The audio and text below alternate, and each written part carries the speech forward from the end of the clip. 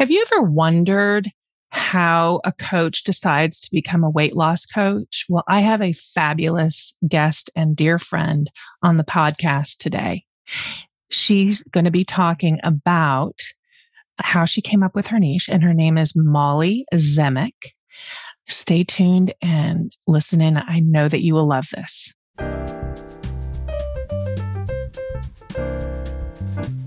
Welcome to the Niche Podcast, where we talk about everything related to your niche. It's all about your niche, your mindset, and having a business you love. I'm your host, mental health expert, Veronique Valancourt.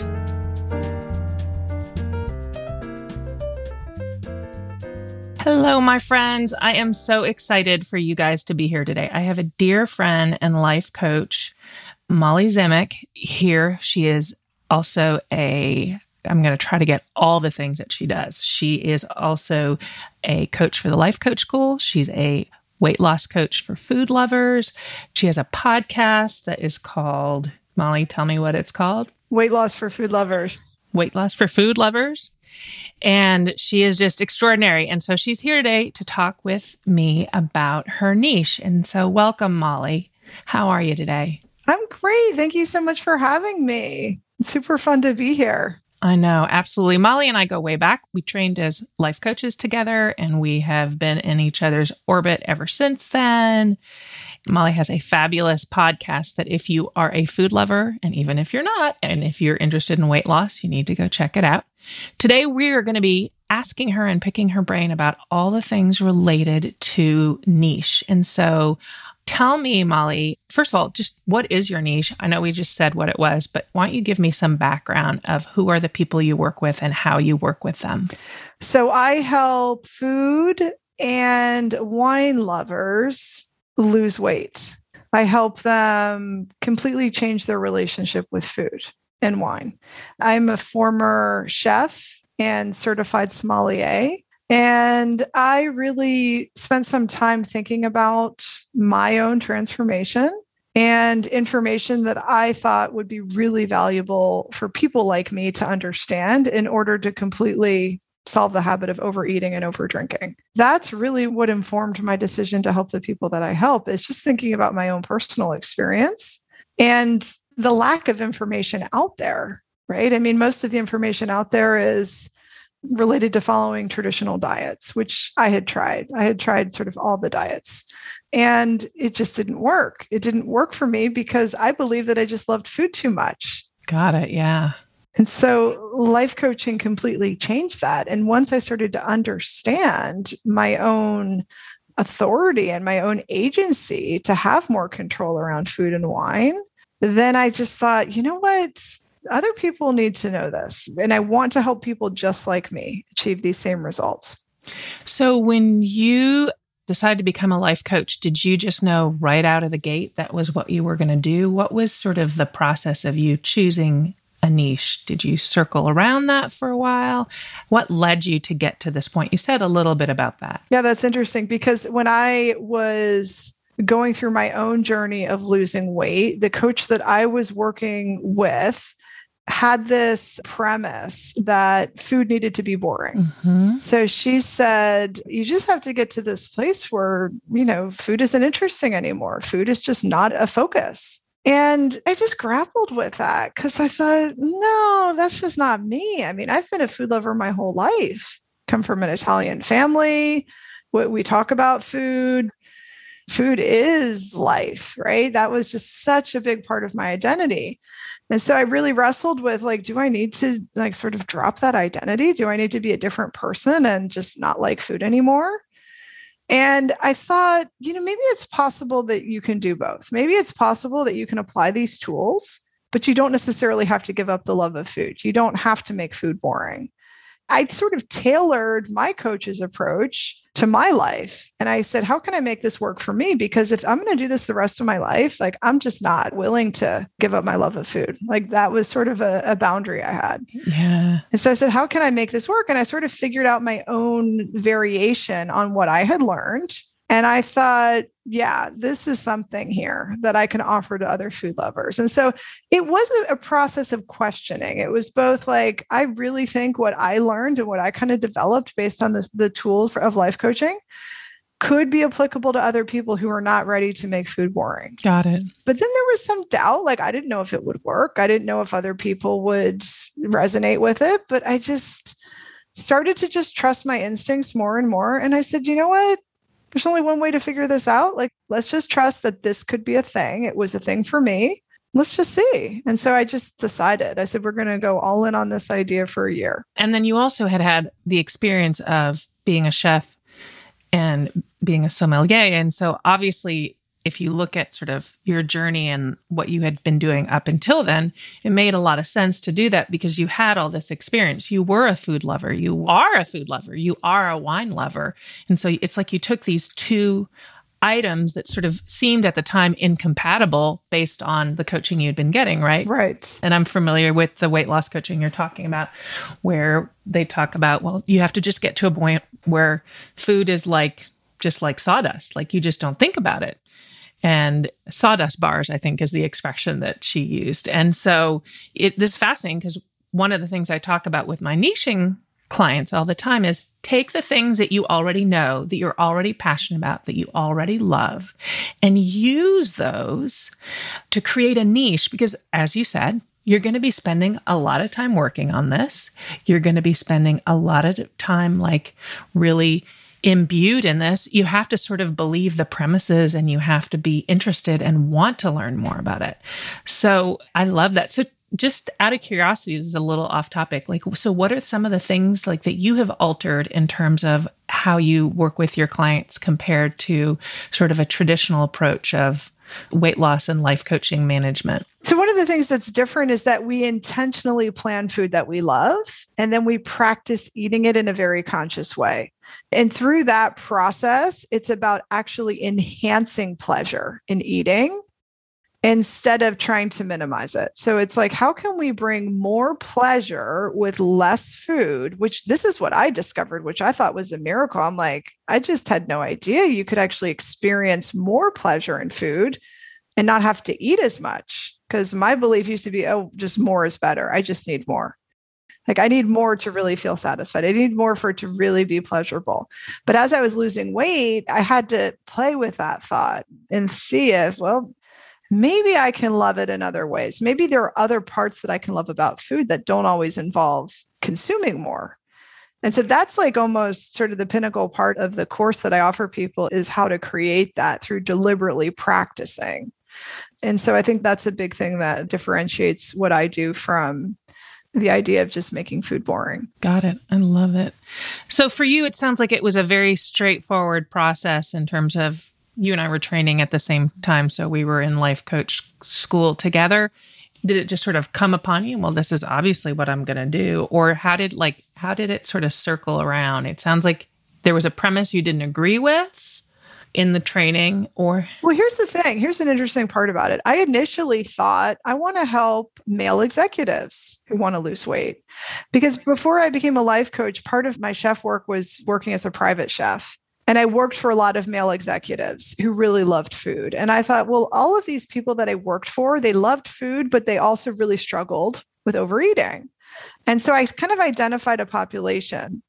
But as I was marketing and sort of building up that business, I was getting a lot of people who were resonating with my story as a food lover and a wine lover. And the people who were coming to me were saying, I'm just like you. And it wasn't just male executives. And I thought, you know what? Maybe I need to kind of broaden this a little bit, because what I'm noticing is that this is really about food lovers and wine lovers. And so it was sort of that, then it became very clear. So it wasn't like, okay, yes, I knew exactly what it was from the very beginning. It was like I had a general idea, and then it was sort of refined as I started doing the marketing and having sort of people come to me on consultations. One of the ways that I talk to my clients about thinking about their niche is I live in analogies all the time.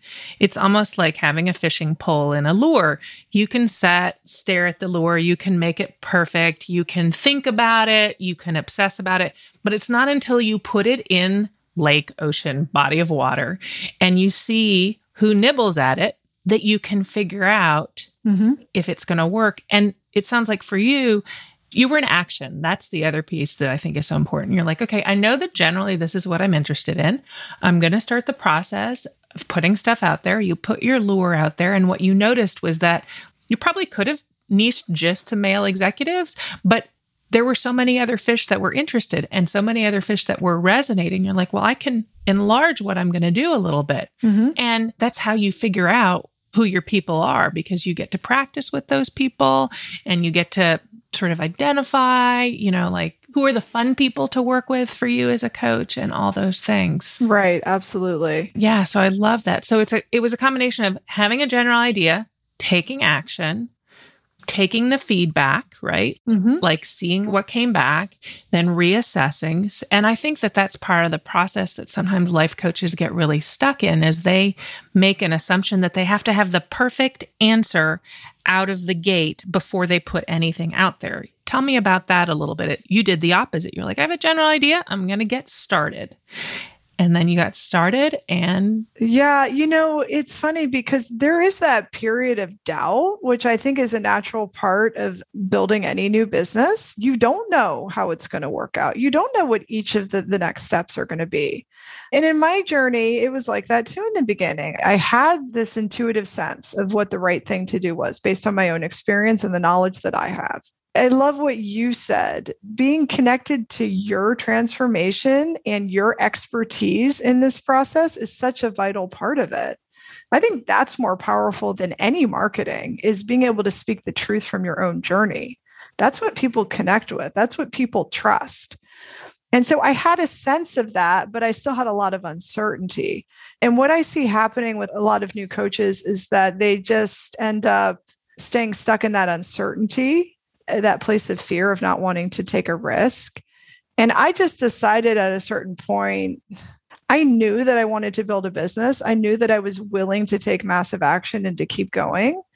And so I said, why not just start now? I mean, I'm never going to be entirely sure, like you said, until I start taking action. But there were people who questioned it because it was going against the grain of traditional weight loss. Most people think, well, to lose weight, you have to restrict yourself. You have to deprive yourself. Food has to be boring. It was going against the grain. And so there was part of me that thought, oh, people are questioning this. People doubt this. And it was feeding some of the doubt I had about whether it would work. I had to just step into that and say, you know what, I'm just going to trust that this is the right thing to do. What I've noticed, because there are a couple of people that I actually coach, I do business coaching with, and these are primarily weight loss coaches. And what I've noticed is that most people have a sense of who they want to help. Most people do know. It's just being willing to trust that instinct. It's just being willing to say, okay, I'm going to give this a shot. Like when I talk to people and they're sort of floundering in their niche, they say, well, I think this is who I want to help. It's usually some variation on the experience that they went through and who they are. But they're like, I just don't know. I don't know if there's really a need for this. And it's just about trusting yourself and your own wisdom. And like you said, taking that first step. One thing I say to my niching clients is, listen, niche drama is the first form of brain drama that you will have. After that, you'll have offer drama, and you'll have, is the website okay drama? And, oh my God, am I spending too much money on my business drama?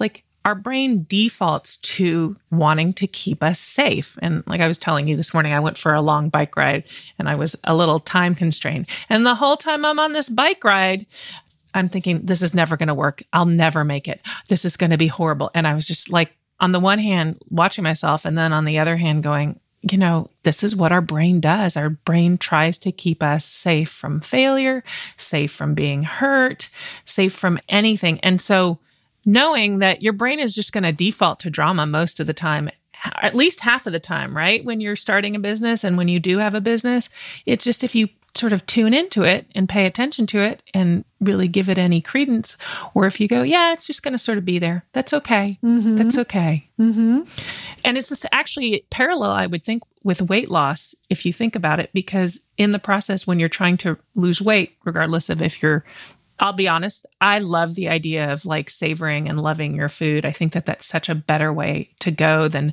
restricting and being bored with it. Like it's one of our senses. So I love that you're doing this work, and I love that it goes against the grain of what a lot of other people have said, because I think actually that makes your niche more appealing to people who don't resonate with that idea, right? Mm-hmm. Right. And knowing that even when you're trying to lose weight and doing all these things, it's going to say, hey, this isn't going to work. Yes. And your job is to be like, listen to your intuition. Most of the time your intuition knows if you tune in really, really deeply, but also just saying like, the worst thing that happens is I try full out and I don't make it home in time for my call with Molly. But in this case, I did, right? Like when I was talking about my bike riding. And it's the same thing with anything in life, anything big that we do. So true. So true. It really just always comes down to lack of belief in yourself. And the wonderful thing about this conversation is that as coaches, when we identify that in ourselves, like let's say we're not fully believing we can create a business on a particular niche, or we're not believing that we're going to have people who are willing to pay, or, we have that lack of belief that we can be successful. When we're willing to walk through that, that helps us become more of an expert when we're helping the people that we serve. So in my business, I know that people are going to come to consultations not believing in themselves. That's normal. I mean, people don't believe it's possible until they're actually able to achieve it. And so the fact that I've walked through that, not just in weight loss and achieving my own success of losing weight, but also because of my business and what I've been able to create with that, I'm able to show up in confidence and certainty when somebody comes to a consultation. And what I tell people is that, listen, I know you don't believe in yourself, because I'll tell you, the big question I always get from people is, do you really think it's possible? Right. Do you really think I can do this? It's the same, right? Whether it's weight loss, whether it's building your business, whether it's like, this is the right niche, it's that same lack of belief. And so I know people are going to come to the call with that lack of belief. And the way that I always answer it is, I know 100% it's possible for you because I was able to do it. I have people of all walks of life who show up who don't think they can do it. They achieve huge success. I have 100% you can do it. And I totally get that you don't have that belief yet. But I am going to hold that belief for you as long as it takes for you to build it up. And that is what we offer as coaches to people, is the chance to start building your belief. Yep, absolutely. And you build it by first starting to believe and commit to yourself, like with the niche. Okay, I'm just going to try this. I don't know what it's going to look like. I don't know every single step. I'm just going to take the first step and we're going to try. We're going to commit. And then you start building up confidence. And then your belief gets stronger. That is always a process for anything. And that's what we do as coaches. That's what I do as a therapist. It's what we do as parents. People come to us and say, is it really going to be okay? And our job is to say, yeah, it is. You can do this. I absolutely believe that it's possible. It's like believing for them, holding that space for them, that yes, you can do that. I know that you can. When your brain, everybody's brain, defaults internally to, it's not going to work. It's never going to work. It's not possible. This is no good. Da, da, da, da, da. So that's why coaching is, to me, so powerful, regardless of what area you coach and what your niche specifically is, because what you're doing is you're holding up belief, basically, for your clients. You're believing in them oftentimes before they are able to believe in themselves. Yeah, 100%. Yeah. So as we're wrapping up, any advice for life coaches who are starting out and trying to decide on a niche? My first suggestion is to tap into your inner wisdom and ask yourself, why am I the perfect person to help somebody? What is the unique wisdom that I have to offer based on my journey and my transformation? Why do I think life coaching is so valuable? How can this help somebody? Ask some of those general questions and see what answers come up. I think when you become clear on how you can help and what type of people you think would most benefit from your help, it will help you refine that group.